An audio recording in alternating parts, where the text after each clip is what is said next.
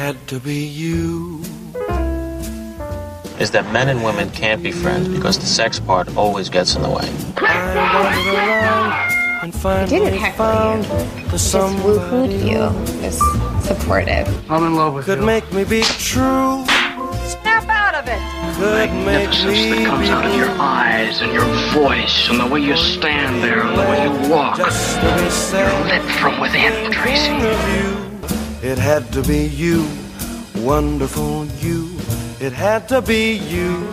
Hello, romantics. Welcome to A Pod to Be You, the Talk Film Society podcast that's all about falling in love on the big screen. I'm your host, Manish Mathur, and we are closing in on the queer romance miniseries that's been going on since April, which is crazy. It's been quite a summer.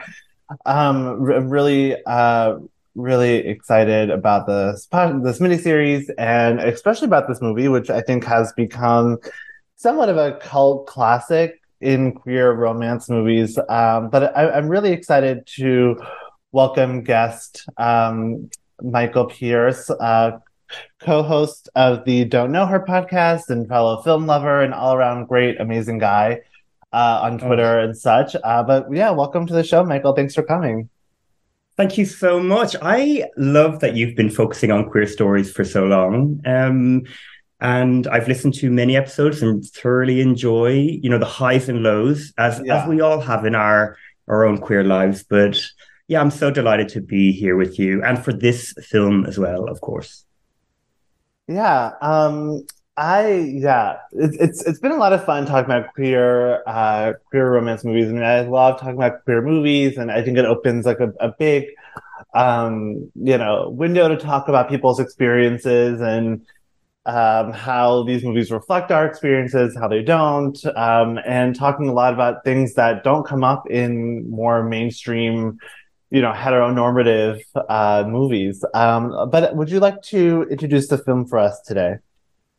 Yes, so we are going to be talking about God's Own Country, the Francis Lee film, which I believe came out in 2017. I'm pretty certain. And it is, in some ways, like an old-fashioned romantic drama film centered on a queer character, John, played by Josh O'Connor, and his family who are struggling on a farm, I guess is the best way to set up that story. And then an incredibly handsome stranger comes in I don't know how to express it, but to shake things up. But unlike many queer films, particularly of, the 90s up to the 2017, in quite a nice way. I find this film, particularly moments of it, because overall it is harsh, a bit like, a farm life is a harsh thing at times. And the central character is so kind of self-hating. But once it starts opening up, I think it's the most gloriously romantic thing. I absolutely love it. And I put it up there with, the best of the best sort of romantic dramas, like The English Patient or Brief Encounter or anything like that. Yeah, so this movie, I think, I remember seeing this movie. I saw it in the theater when it came out. I think it came out, definitely 2017. I'm trying to remember when it was. It must have been, I think it was the fall, because, I remember this movie was sold out. I mean, it only played it only played at one or two theaters here. Yeah. I was living in New York at the time, so it's playing at small independent theaters, and these theaters they sell out when there's a big movie. And I remember God's Own Country came with a lot of buzz from Sundance and its reputation from overseas. So it was a hot ticket, and I remember tweeting to the director. I just tagged him, just be like, oh my God, God's Own Country is sold out. It's crazy. I had to go see something else that I wasn't looking forward to as much. And cause I want to say this is kind of around the same time that Lady Bird came out. Because I remember both of those being the big ticket items, but I don't quite remember. Yeah. But yeah, so it was a big movie, and I ended up getting to go see it, I think about a week or two later.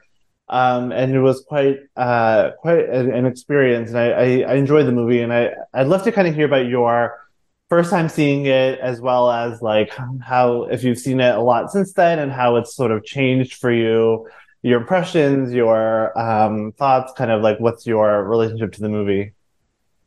Yeah, I'm going to give you a long-winded answer because I feel like there's a lot to unpack with this film in particular with myself. So I am Irish, but live in the UK. I grew up on a farm, not dissimilar, let's say, to the character John grew up, but I did not work on the farm. Like, it was never an intention that I would ever, work on the land the way that that character does. And I also obviously have a queer person, so I love queer stories. So it was like this combination of things that I found irresistible.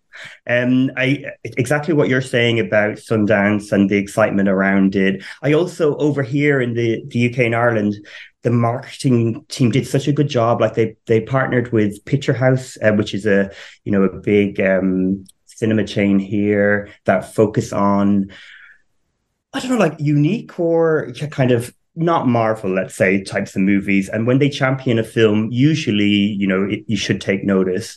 And it, of course, had the beautiful leads on the poster. So how could I resist? But yeah. I was really nervous because I was so like, stories about farm life and about being remote and being queer are sad. Like, even if take a film like you recently talked about, Weekend, which in many ways is more positive than something like Brokeback Mountain, but it still has like a melancholic feel and ending. And so watching God's Own Country, I don't know who I went to see it with because it feels like a very sort of solo experience for me. And perhaps I did go alone. And I absolutely loved it. And I remember crying along with Josh O'Connor's character towards the end. I remember feeling like, I don't know if I've seen a film that's representing this sort of lifestyle in such a complex yet grand sort of way, like a cinematic way, without it feeling too humdrum or dull or grey. And just like feeling absolutely like, isn't life great? Like, isn't film great? Isn't storytelling great? So I absolutely loved it when I first saw it. Told and probably forced so many people to go see it separately to me. I think since then I've seen it maybe 3 times. I can't think of I can think of who I've shown it to or watched it with. And then last night watched it again with my boyfriend who had never seen it before and is not a film buff. It ended and he was like, yeah, that was all right. Which is fine. But he watching it with him and like, you're on edge with a film that is special to you and you watch it and you're sharing it with someone, you're almost like watching it anew. And I guess I hadn't realized how dark it can get. Like, it's quite sad, the first half of it. And those characters there's so much hurt in them. And I don't think I would have picked up on that the times I've watched it before. And for whatever reason, and maybe because I'm older, it's really, that sits with me in such a different way of feeling such like sorrow for people who are unable to communicate and to receive love. Like, they can't give it, they can't receive it. And to watch characters who I think are totally believable, they're grieving for various different reasons. They're struggling. There's no real room in their lifestyle for joy because everything is so hand to mouth. Because the farm is the only income they have. And I don't know why. Maybe it's because, farming's not an industry that's doing very well. And it's something very present in my own immediate family. Although they do have income that comes out of farming. It just hit me in such a different way, but it also then elevated the love story even more. Like, what a dream if you were, if you wanted to live on the land and do that, and then you met someone who also wants to share that with you and to find new ways to make that work and make it sustainable. Yeah, it just made me appreciate it even more. So yeah. So that's it in a very long-winded way, is my feelings around. And also the other thing I should say, being Irish, like in 2015, so not that far before or long before this movie came out, Ireland had a referendum on same-sex marriage. Mm-hmm. Now, this was a huge thing. It meant, like, most countries don't have to have a referendum to change their constitution. But Ireland, when it became, or the Republic of Ireland, when it became a republic, it was deemed by those in power that this was a very smart thing to do. So we had to listen to pros and cons to same-sex marriage for months leading up to this. Yeah. So for all the wonderful stories you can have of love with everybody, whatever, you're also getting, like, you think of it like pedophilia, grooming, what are gay men going to do once they have this? What else will they want? And we're like kind of largely ignoring women and trans, all sorts of people out of this equation anyway. But it was such a intense time. And I feel like, I know this like 2 years after, but still watching something like God's Own Country just sat in such a lovely way with me to be like, yeah, love is so important, and like companionship, and we shouldn't be hating on it. We should be embracing it when we have the good luck and good fortune to find it. Yeah. Yeah. So yes, it meant a lot to me. Well, hey, look, that's why I'm doing this miniseries, is to really get, talk to people about how these movies really impact their their lives, and kind of get these like cultural context, which, I remember hearing about the referendum, but I just did not make the connection to this movie, and how, I like what you say about sort of this farm life and how it's so joyless. And that's something that, like, I've seen here in America. I mean, in a lot of Hollywood or independent movies, about just like these lives that are just so like, you don't really have the chance to like really experience something, and like, because there's just no time, there's no energy, there's no money. And it's something that I always think about whenever there's a criticism of like, oh, why is this movie so frivolous about rich white people and stuff? And I'm like, because like they have the time and the resources to like be, to kind of have more, I don't, they're just like, it's because they're like, the one thing that we're all sort of struggling about isn't a problem for them. So they have room for other problems. And, when I think about this movie and just like how clearly this like little farm is set up in terms of like the world building, and just like how it's so visceral, like they don't really shy away from anything. Like I correct me if I'm wrong, but I think they actually shot on a real farm and it was like working, and like they just like, the two actors like worked on the farm and, to prepare. That's for correct. it. Yeah, I think they did like 2 days a week for a few weeks. In preparation. So yeah, like they're checking on calves, like so inserting their hand. As my boyfriend said, there's a lot more fisting in this film than I thought we'd see, and it's involving a lot of farm animals. So yeah, there's a lot of that. It's quite. You're right. It's visceral. Like you can smell everything. Like from the first time we see Josh O'Connor's character, he's getting sick there's something. You're right. It's very kind of visceral. All of it. Like. Yeah, I think it is. Francis Leigh has done an amazing job of capturing that. Yeah. And yeah, what I find so fascinating about this movie is something that, because I had not seen it since 2017.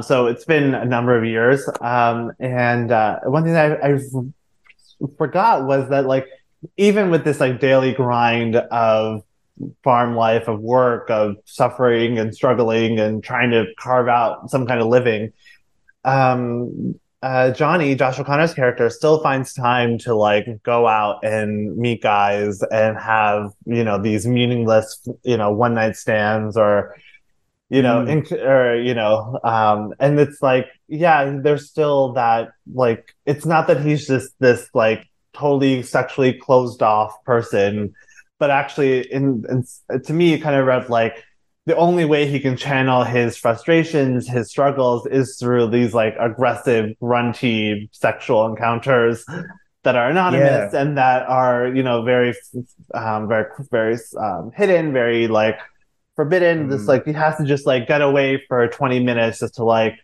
hook up with that like doctor guy in the trailer Yeah. because he can't open himself up to like a real romantic relationship. Yeah. He doesn't.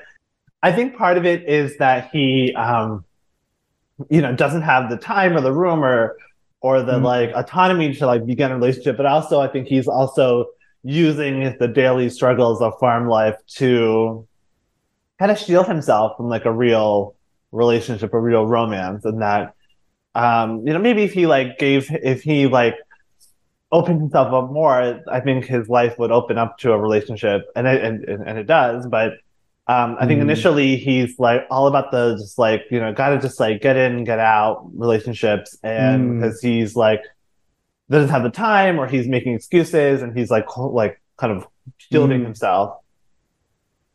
He certainly like it's an interesting one because one of the reasons I like this film is that I think that character, instead of like society telling him being gay is wrong, I feel like this character's sexuality, he could be heterosexual, like he could be sleeping with women this way. Yeah.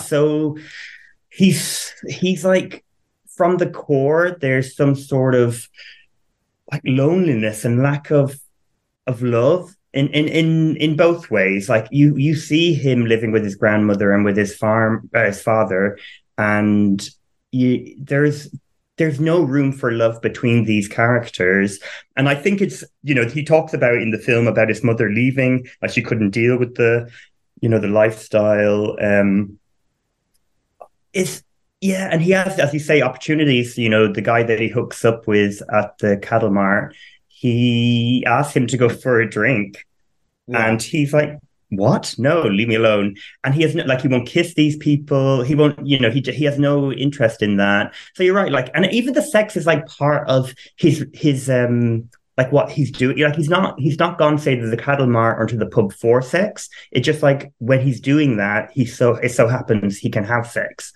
And I don't know. I think it's really in a funny way, really wonderful to watch this and think like, he's fucked up, but he's not fucked up because he's queer. He's fucked up because of life. And it's something, as much as it's not pleasant to watch people that are not in the best place in their life. It's like, this is wonderful because, whoa, too many movies do we have gay people suffering simply because they're gay.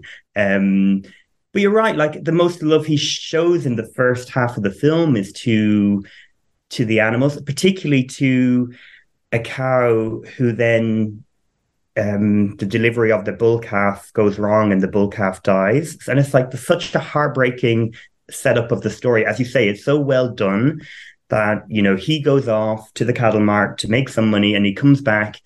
And what's happened when he should be celebrated because he's made this money? Like there's a calf that's dead. And not only just a calf, but a bull calf, which would be a lot more valuable having a male calf.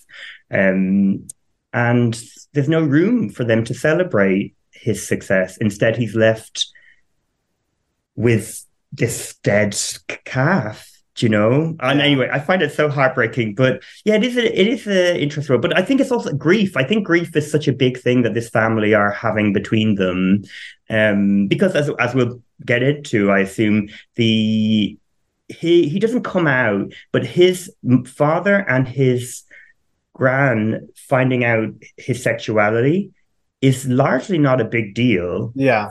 If anything, they're really supportive towards the end, as supportive as those characters can be. And we also meet like an old student friend of his, played by the wonderful Patsy Ferran. Anyone that lives in London, you can see this person on stage regularly. She was in The Streetcar Named Desire recently with Paul Mescal as Blanche Dubois and was amazing.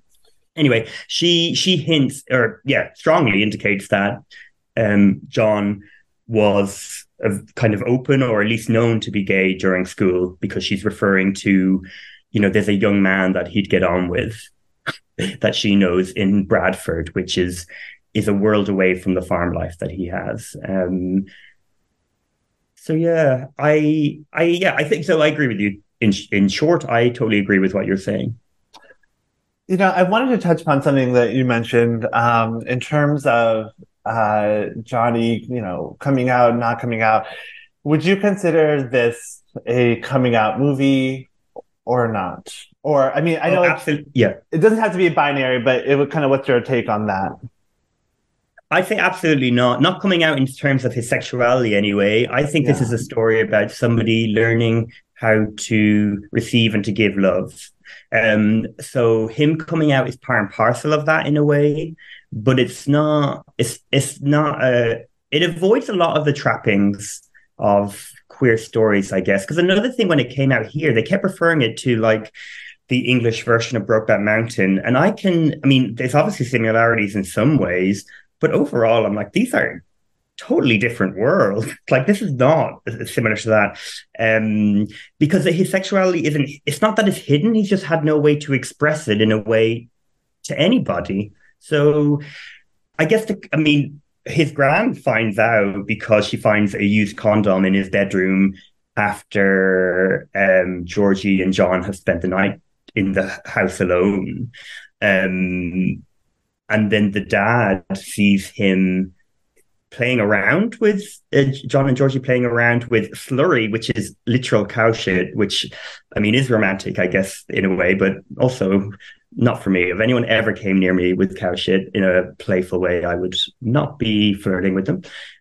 But, you know, like, I wouldn't consider it. But what do you think? Because I guess you're right. Like, it depends on how people have come out and their experiences of coming out, I guess. But to me, this wouldn't be.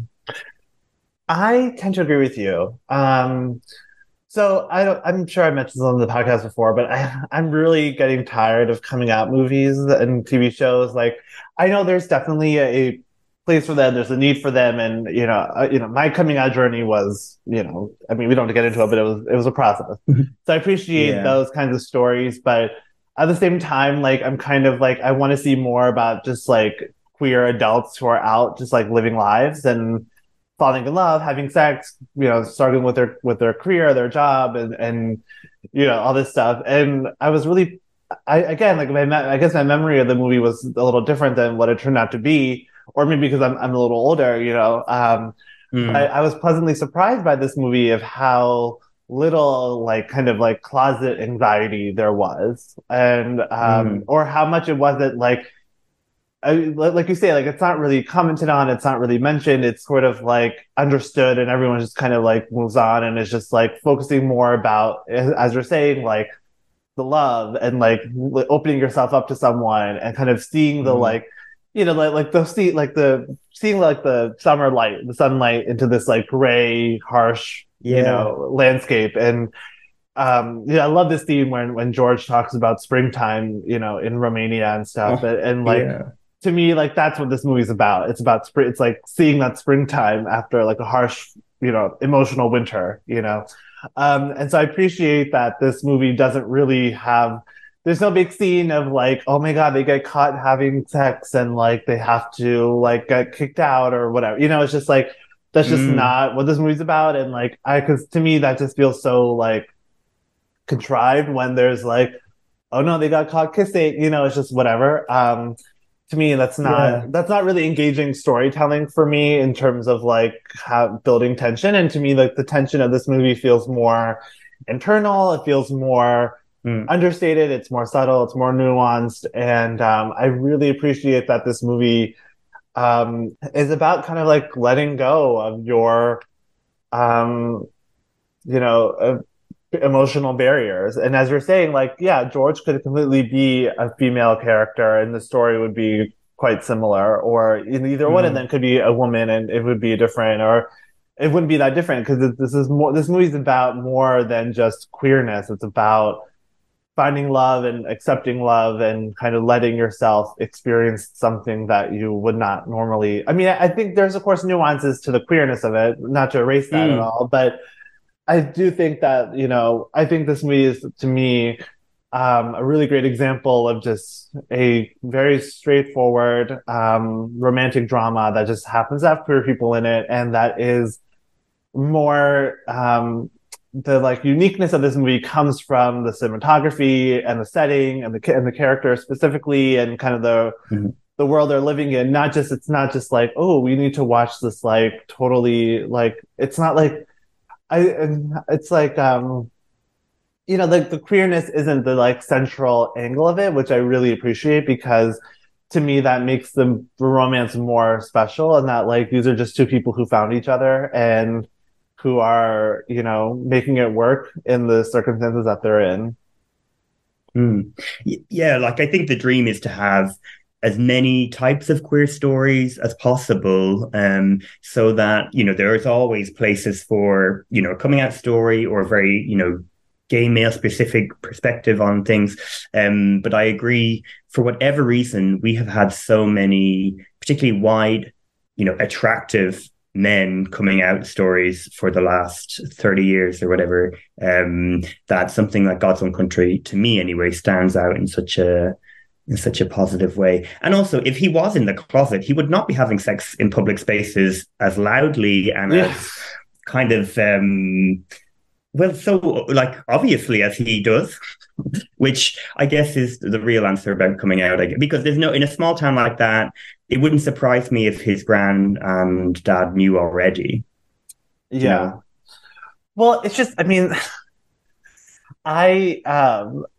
it did make me laugh a little bit because, I mean, I don't know, maybe because like I don't know, my experiences when I was, you know, like discovering my own queerness and, you know, exploring all that was very different, where like I never had the experience of like seeing someone across a restaurant and just like giving that look and then going to a bathroom, you know, or like, yeah, you know, like I've never, that's never been the reality for me. And I know that is true for some of my friends, so I'm not saying it never happens, but I mean, especially when it's like a really small like village, I'm like, are there really that many DL guys there who are willing to like go into a bathroom at a restaurant, but hey, maybe, or a pub or whatever. No, and that is, you know, what I mean? Like, it's like, well, also on the flip, No, go ahead, please. On the, like, continuing that thought, like, what are the chances of, like, you know, in any context where you have to work on with somebody new and that person arrives and they're the most gorgeous human being you've ever seen? Like, my boyfriend suddenly perked up when Alex Sekrenou turned up to the farm, and certainly was interested in who this man was. And I just think, but I love that. That's why I compare it to, or not, I guess compare it to, but include it with alongside things like The English Patient or Brief Encounter, or these films that are so heightened.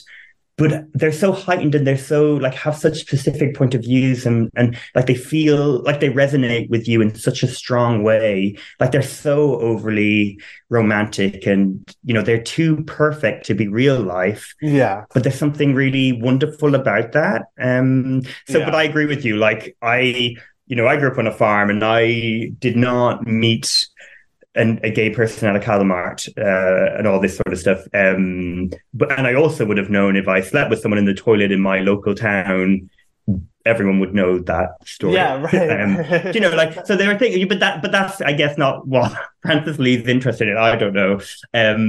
But yeah, it is a funny point because everything is just so, not glossy, but it just feels cinematic in a way that is wonderful, but it's not maybe naturalistic, which is strange because the farm stuff is very rough and everything, but it also is a, you know, beautifully shot, you know, rough lifestyle. Well, that is what really makes me like ponder over this movie so much. And I think one of the most interesting tensions of this movie for me is, I think in my first review on Letterboxd, I call this movie like wish fulfillment. And I still agree with that because of everything you're saying of like, you know, everything just kind of happens very, you know, it does feel like a romance written by someone who grew up on a farm. And I think Francis Lee did. And I think he, like, I remember reading something about this movie where he was like, this movie kind of represents my own struggle to like stay working on my farm or go off to, you know, become a filmmaker. And I'm like, well, clearly you did not stay on your farm because you're a filmmaker and you're making movies with Kate Winslet now. But I was like, you're at that level in your career. But well, and Saoirse Ronan, of course. But I I'm do Fiona Shaw. think Shaw, yeah. Any But Irish person, I'll give a shout out to. right. But I think what I find so fascinating about this movie is that it's wish fulfillment, but it's made in such a naturalistic way. Like everything feels so real. It's so gritty. It's so like dirty. Like the first sex scene happens like in the mud. Yeah. And like this movie is not like it's not glossy in like the Hollywood sense. I mean, I don't know that much about Irish cinema in general. So, but this movie feels very much like it's purposely being so grimy and so dirty and so gritty because the story, it's like the tension between this like not fairy tale romance, but this like very like, beautiful romance to this like, to like the literal fields and hills and mountains and, that to me, that I love that about this movie. And like this movie was shot by Joshua James Richard,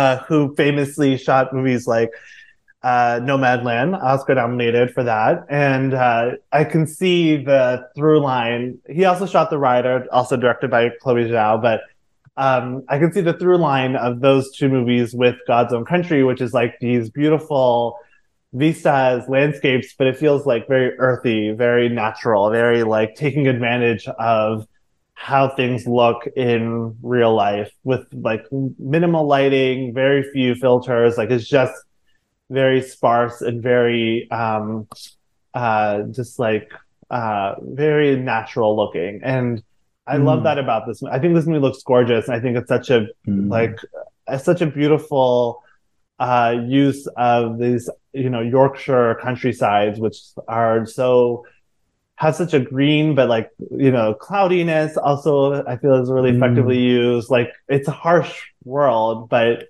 that something so beautiful can come from it is such a, wonderful thing about this movie. Yeah, it's like, I guess, we can see them being cold and it's beautiful to see like the breath coming out of their nose, but we also know that they're not going to be actually, die or in peril or, and I think that's that's the really good balancing act that Francis Lee does.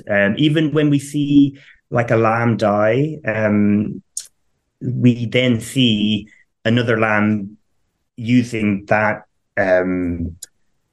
wool, that skin with wool on it as a coat so they can be looked after. And I guess, and that's done in such a beautiful, like that's the most beautiful skinning of a lamb anyone will ever see on cinema, Yeah. Like I don't want to see Lars von Trier's version of that sort of thing, for instance. And whereas you're in this world, you're like, everything is, you're right, gorgeous, just gorgeous. And I don't know, it's like you're in safe hands, but the drama might be heartfelt and it might be hard, but that the payoff will be positive. Which is, to be honest, for when I think of romantic dramas, like that's what you want. Yeah, absolutely. I totally agree. And I think that like I think when I watch certain movies, there's definitely a feeling of like wanting to be swept away by it, especially, romance movies. And I love that this movie, I think, does that and features very tender moments and feels very, it's very, it feels very grand just because the lay of the land is very grand, like, I mean, I grew up in like a smallish town, definitely not as small as this, but and I of course like live in a more metropolitan area, but so like to me like this kind of landscape is so unique, and like I know it's not unique to people who are from the area, like, but it feels like I mean the title itself, God's Own Country, like it's just like it feels very like not biblical, but just very like medieval. This feels very like so something special about this kind of land, and that's why I really resonate with the title, because I feels like it feels very accurate to kind of like what the setting feels like and how it comes across on screen. I think the land is, I mean, that's something I have I don't want to say strong relationship with, because that sounds a bit strange, but that's something I do have it. I feel a connection to land in a certain way, or to the earth and specific parts of the world.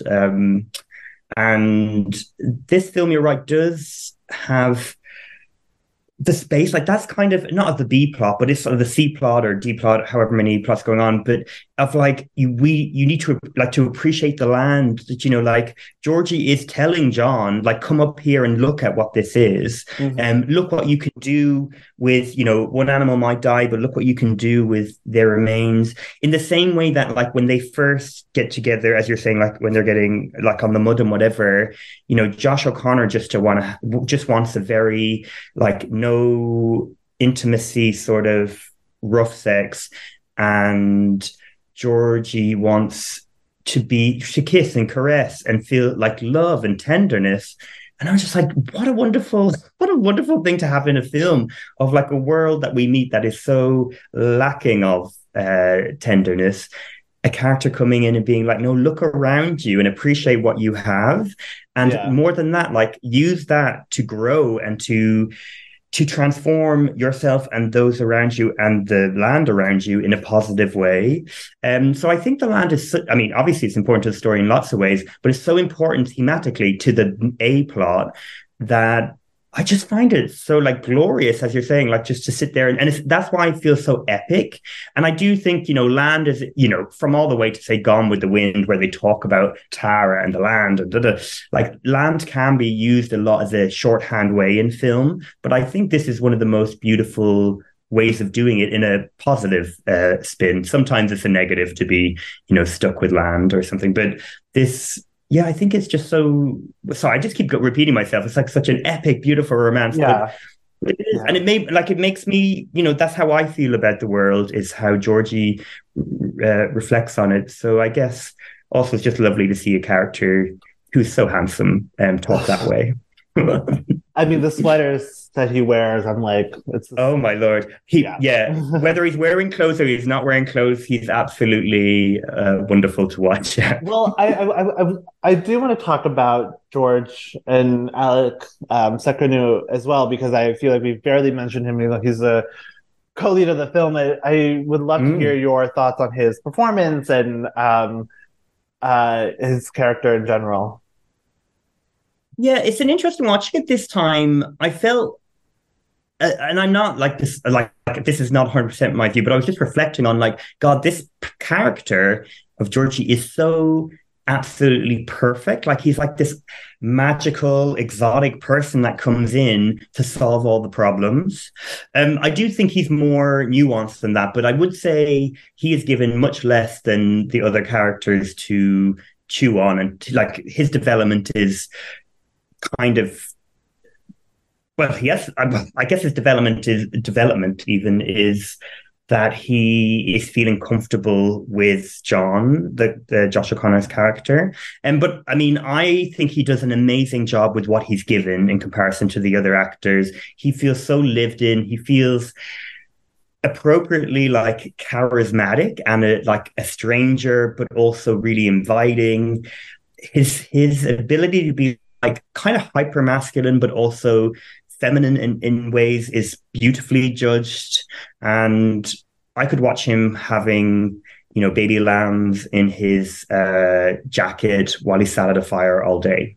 So yeah, and he's a great actor. I've seen him on stage in London, and yeah, so I am a fan. And of course, he's in Ammonite, Francis Lee's next film, in a very small part. But yeah, I guess just rewatching it, I was thinking, God, I wish this character had slightly more. Like, we do get backstory and all that, but I just wish there was just one element more to this character that would remove it from just being this sort of like magical person that's come in to solve all the problems, because he's so perfect. My Lord, the way he talks about, as you say, going into spring, or, you know, how the farm could make more money, or how he's like setting the table, and he just knows everything. He's just so perfect. But yeah, what do you make of him?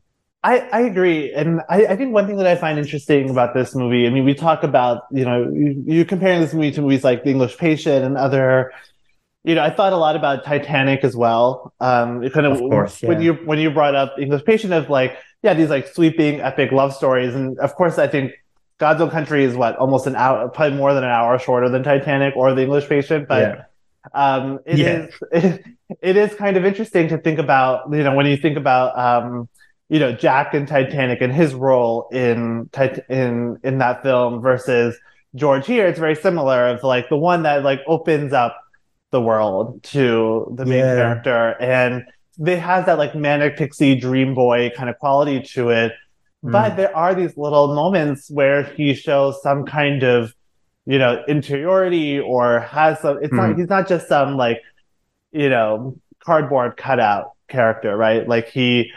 I love the part when they have that discussion about the word, about like the word gypsy and his hometown, and like he does have this thing where like he also has opinions and how he helps them with the farm, and just like that he has a perspective. I mean, as someone that's probably has seen a lot of suffering and who is a native a immigrant to this country where I don't think he's being welcomed with open arms, most likely. No, and that is a huge part of it too. I mean, this wasn't filmed. So Brexit, for those who may not know, but is where the UK voted to leave the EU. And so like there's huge what would you say, racism in lots of ways, in lots of countries, but a specific sort of racism for someone like Georgie would exist, right? Exactly. So but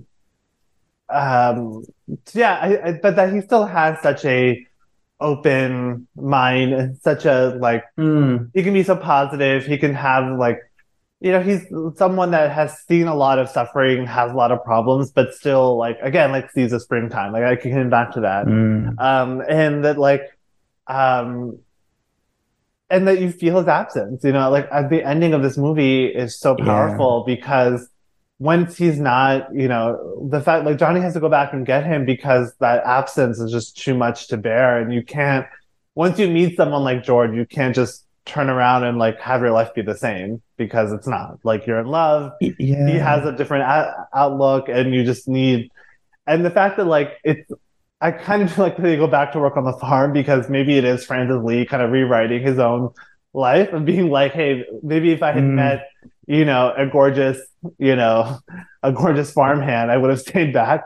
But it's I mean, it's just like it's a beautiful character, and I think Alex Lacanu's performance is so strong that it does kind of elevate maybe the more like two-dimensional parts of it that feel very much like, a stock character that just there to like be the love interest. But I think his performance is so compelling, and it's such a he's such a wonderful find. I mean, I think this was both of theirs like kind of breakout role, I think. It was. And I also love, before we move on from Alec, this moment, like there's enough like moments of his character having this like personality that's at odds with the rest of the people at the farm, but that he robs their like biscuits at the dinner table to then go back to his own space. I don't know what it is about, and he takes them out like whenever he's like for the next few scenes when we see him alone, and I take such, I don't know, joy. I mean, that's something like I would do so hide your biscuits if you invite me over for tea. But I just think it's absolutely like a wonderful little character trait.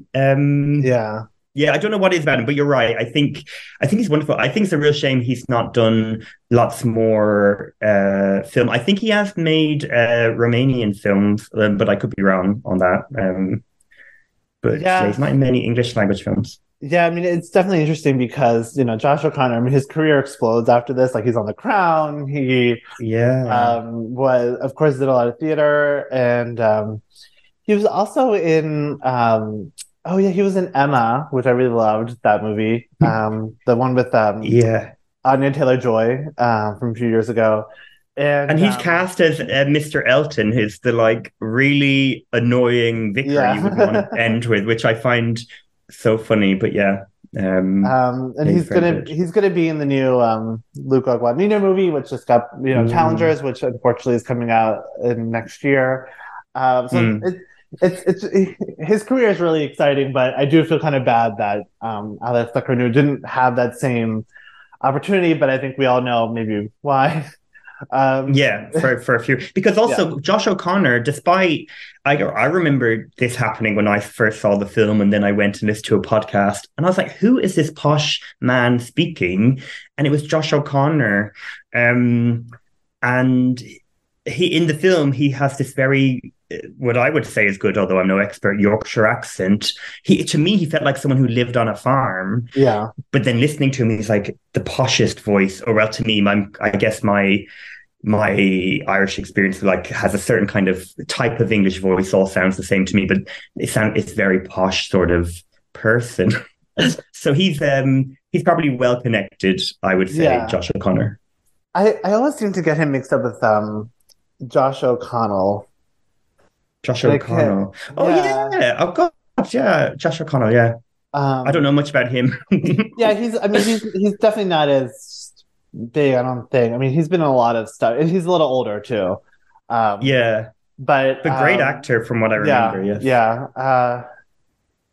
Yeah, well, I wanted to talk. I mean, okay, one thing that I find really interesting about this miniseries is that like a lot of these movies tend to have a lot of sex scenes, a lot of eroticism. You know, you've talked about, you know, Weekend and My Beautiful Laundrette and Carol, and Desert Hearts, which all feature, you know, and I want to talk to you about the sex scenes in this movie because I really, you know, we talked about the one in the mud and of course the ones that are like in public or whatever, but I found them to be really, I always find sex scenes fascinating in queer movies just because to me, it always feels more political, more, you know, intentional. What they show, what they don't show, what's being done, how the actors are reacting, and how the, you know, kind of it just fascinates me, especially when it comes to international movies or independent movies, because those seem to be a little bit more daring, a little bit more frank. But what would you like? Kind of, what's your take on the sex scenes of the movie and how it kind of relates to the romance and the characters in the film? I guess my thinking on the sex scenes here is that they're not overly gratuitous. Like, they're all part of the story, but they are similar to what we've talked about with lots of other films. They are like, in a way, beautifully shot, and the way, in the same way as Titanic or The English Patient. Like, I do think that it fits in more with those sorts of molds. Now we don't. After the first sort of, I'm talking about Georgie now and John. Once we see them have sex in the mud, and then another time, by the time, like the bit where the Gran finds the used condom, we never see that sex. Like, we don't see. We just assume they have sex, which I guess is a really good indication of, like, we didn't need that in the story. In another sort of queer film or another film, you would have a lot more sex, perhaps, with characters like that, because that's part of their journey. But their journey isn't about sex. Their journey is about respect and love and tenderness. And the other sex scenes, which are, John, with random men, let's say. I mean, the first one is very sort of porn-esque. Like, it's the sort of sex where I'm like, are either of these people actually enjoying this? Because A, it's short, B, it seems a bit painful from what, like, a little bit of spit is never going to help in this scenario.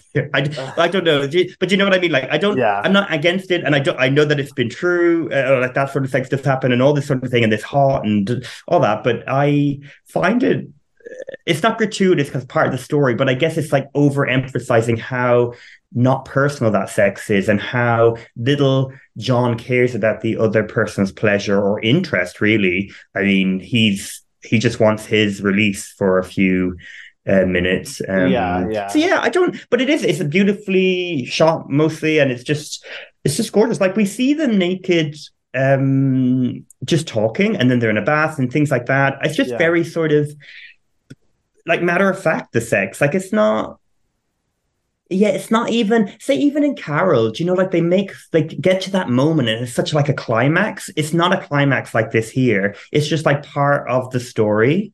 Yeah. Do you know, to me, the climax of their relationship is when the dad and the gran are in the hospital, and John comes back into the house, and Georgie is making food, and he's put daffodils on the table, and there's 2 pints or 2 cans of beer. Like, to me, that is like, this is it. Like, this is the dream, as opposed to usually it's like, okay, we fucked, and this is our dream. Do you know, like, this is the pinnacle of what we can achieve. Even if you think about Titanic, them having sex in the car, that is like the high point of their relationship.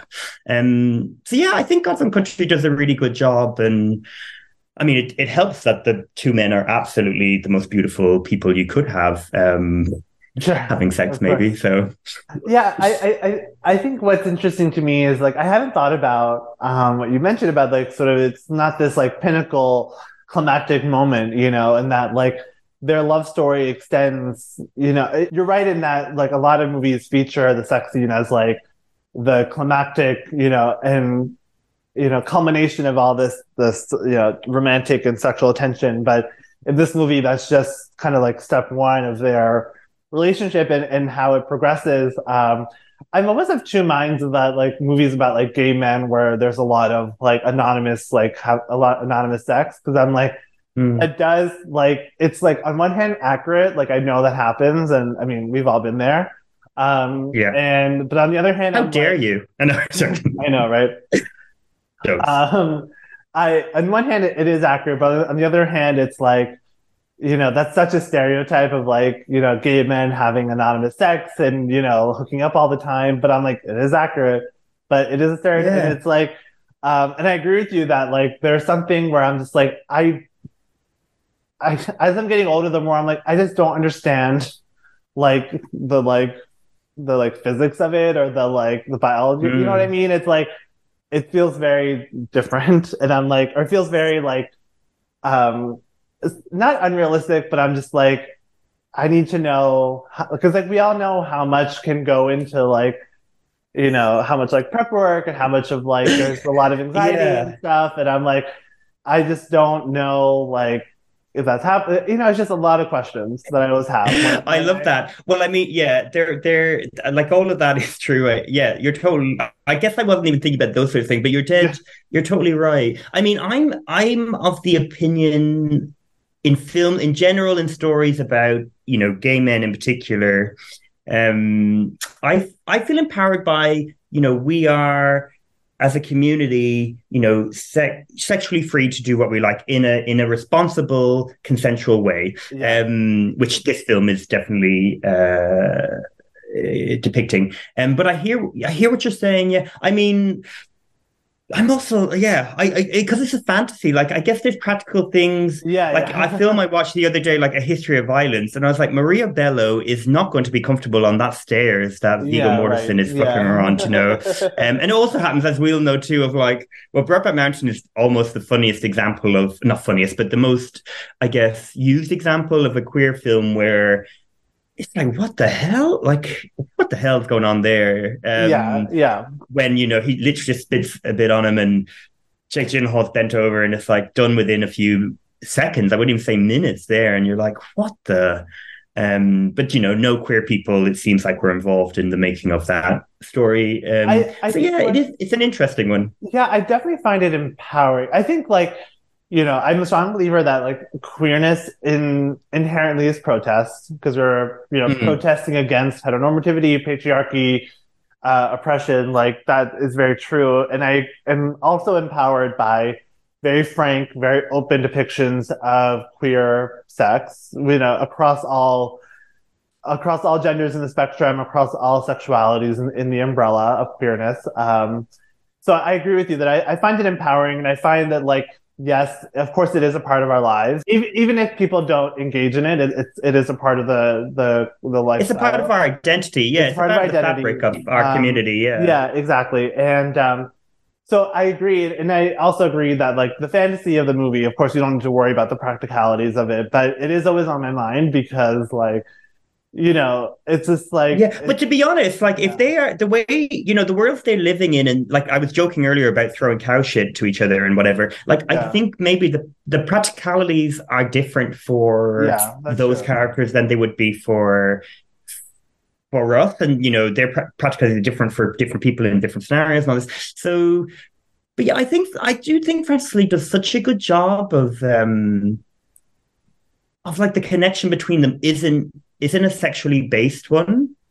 I don't know. I didn't really reflect on the sex scenes in the film much, and I can't really think of Ammonite and how that depicts sex between Kate. I assume they have sex, although I don't know if that does happen actually in the movie between Kate Winslet and Saoirse Ronan. I think what's interesting is that like the sex scene in the mud is so aggressive, so grunty, so frank, but it's like as their relationship develops and as Johnny starts to warm up and kind of open up a bit more emotionally, and be more willing to accept love from George. I think what I find beautiful about that is that their interactions become more intimate. So like we're not seeing sex scenes, but we're seeing a lot of intimacy, a lot of connection, a lot of building of trust and building of some kind of like emotional bond beyond the sex. But then because they have a lot of chemistry of all sorts. They have like very romantic chemistry, they have very sexual chemistry, that it's not that like their relationship becomes like more, chaste as it goes along. It's more that like they're building upon something with more than just their sexual chemistry, and that their romance starts to really take shape. And I think it's a really beautiful depiction of how these relationships can, develop beyond just having, angry, fighty sex in the mud. Yeah. And I do think the film represents, and this will certainly be true of my experience. If I'm oversharing, that's fine. But of, having sex in a very sort of practical way of like, I just want to, have my fun and I want no ties whatsoever. And then it's sort of like meaningful connection with someone. And I think that actually, as you're describing, is really beautifully done. And I hadn't really thought about it. So I like the sex scenes, but mainly because they're part of this journey of John's character learning how to embrace the good opportunities that are around him. Yeah. Do you have any final thoughts, any scenes you want to mention, or any moments of the film you want to highlight before we finish up our discussion? I guess there's two things maybe. I think it would be wild not to mention Ian Hart, who plays the dad, who does a beautiful job of, again, someone like John who's really closed up, but then, finds opportunities to ease into communicating with his son in a beautiful way, because he literally loses the ability to speak and move and be independent throughout the story. And like there's this beautiful moment where they're touching, John is communicating what he wants to do in the future. And then also in the same vein, Gemma Jones, who most people will know best probably as Bridget Jones's mother. Yes. As the grandmother, who is so stoic and so cold to a point where it's almost kind of unbelievable. Yet we've probably all met people like that who are so set in their ways and have had kind of a hard experience of life. But she's really great in the film. I think she's such a key to the film working in terms of finding, her dedication to the land comes from just this sense that needs to happen. There's no real love there, but she does seem towards the end, like, understand that John does need things to love to make his day-to-day work. And I think that's really beautifully done without being explored too much to derail the main story. And I also think my last point, one thing that I would reflect on watching it again last night, was how wonderful it is to have a film that's encouraging people to be more vulnerable, like to be able to put themselves out there to find happy love. Because funny enough, all the examples we've actually used for romantic stories, Titanic, The English Patient, Brief Encounter, are all sad stories. Like they're tragedies, you could say, in a way, although, obviously they've happy endings with Rose can ride a horse and doesn't have to go side saddle and things like that. But they are ultimately, the lovers don't get to be together. Whereas this, like, it's such a rewarding thing to be like, yeah, I'll put myself out there in such an extreme way for some other person and for this hope of happiness.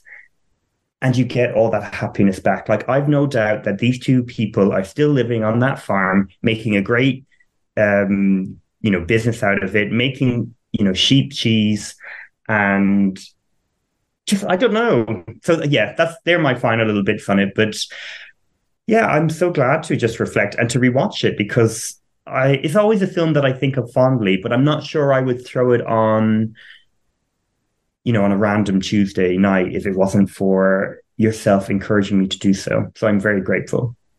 Well, I mean, I'm grateful as well for the opportunity to watch it again after so many years. And I ended up having to buy it. It was on Tubi for a while, but it got taken off. So I ended up buying it because I'm like, I always prefer to buy a movie these days than just to rent it. Because, like, I rediscovered this movie and it was such a beautiful experience. And I definitely enjoyed it a lot. And I'm really glad that you were here on the podcast to talk about it and to share thoughts about it. And I appreciate you opening up as well, because that's one of the things I wanted to do in talking about queer movies with queer people, is to like get a good reflection of their experiences with the film and how it shapes their own lives and thoughts and experiences. Michael, please let the listeners know where they can find you and about your wonderful podcast and anything else you are working on that you'd like to share about.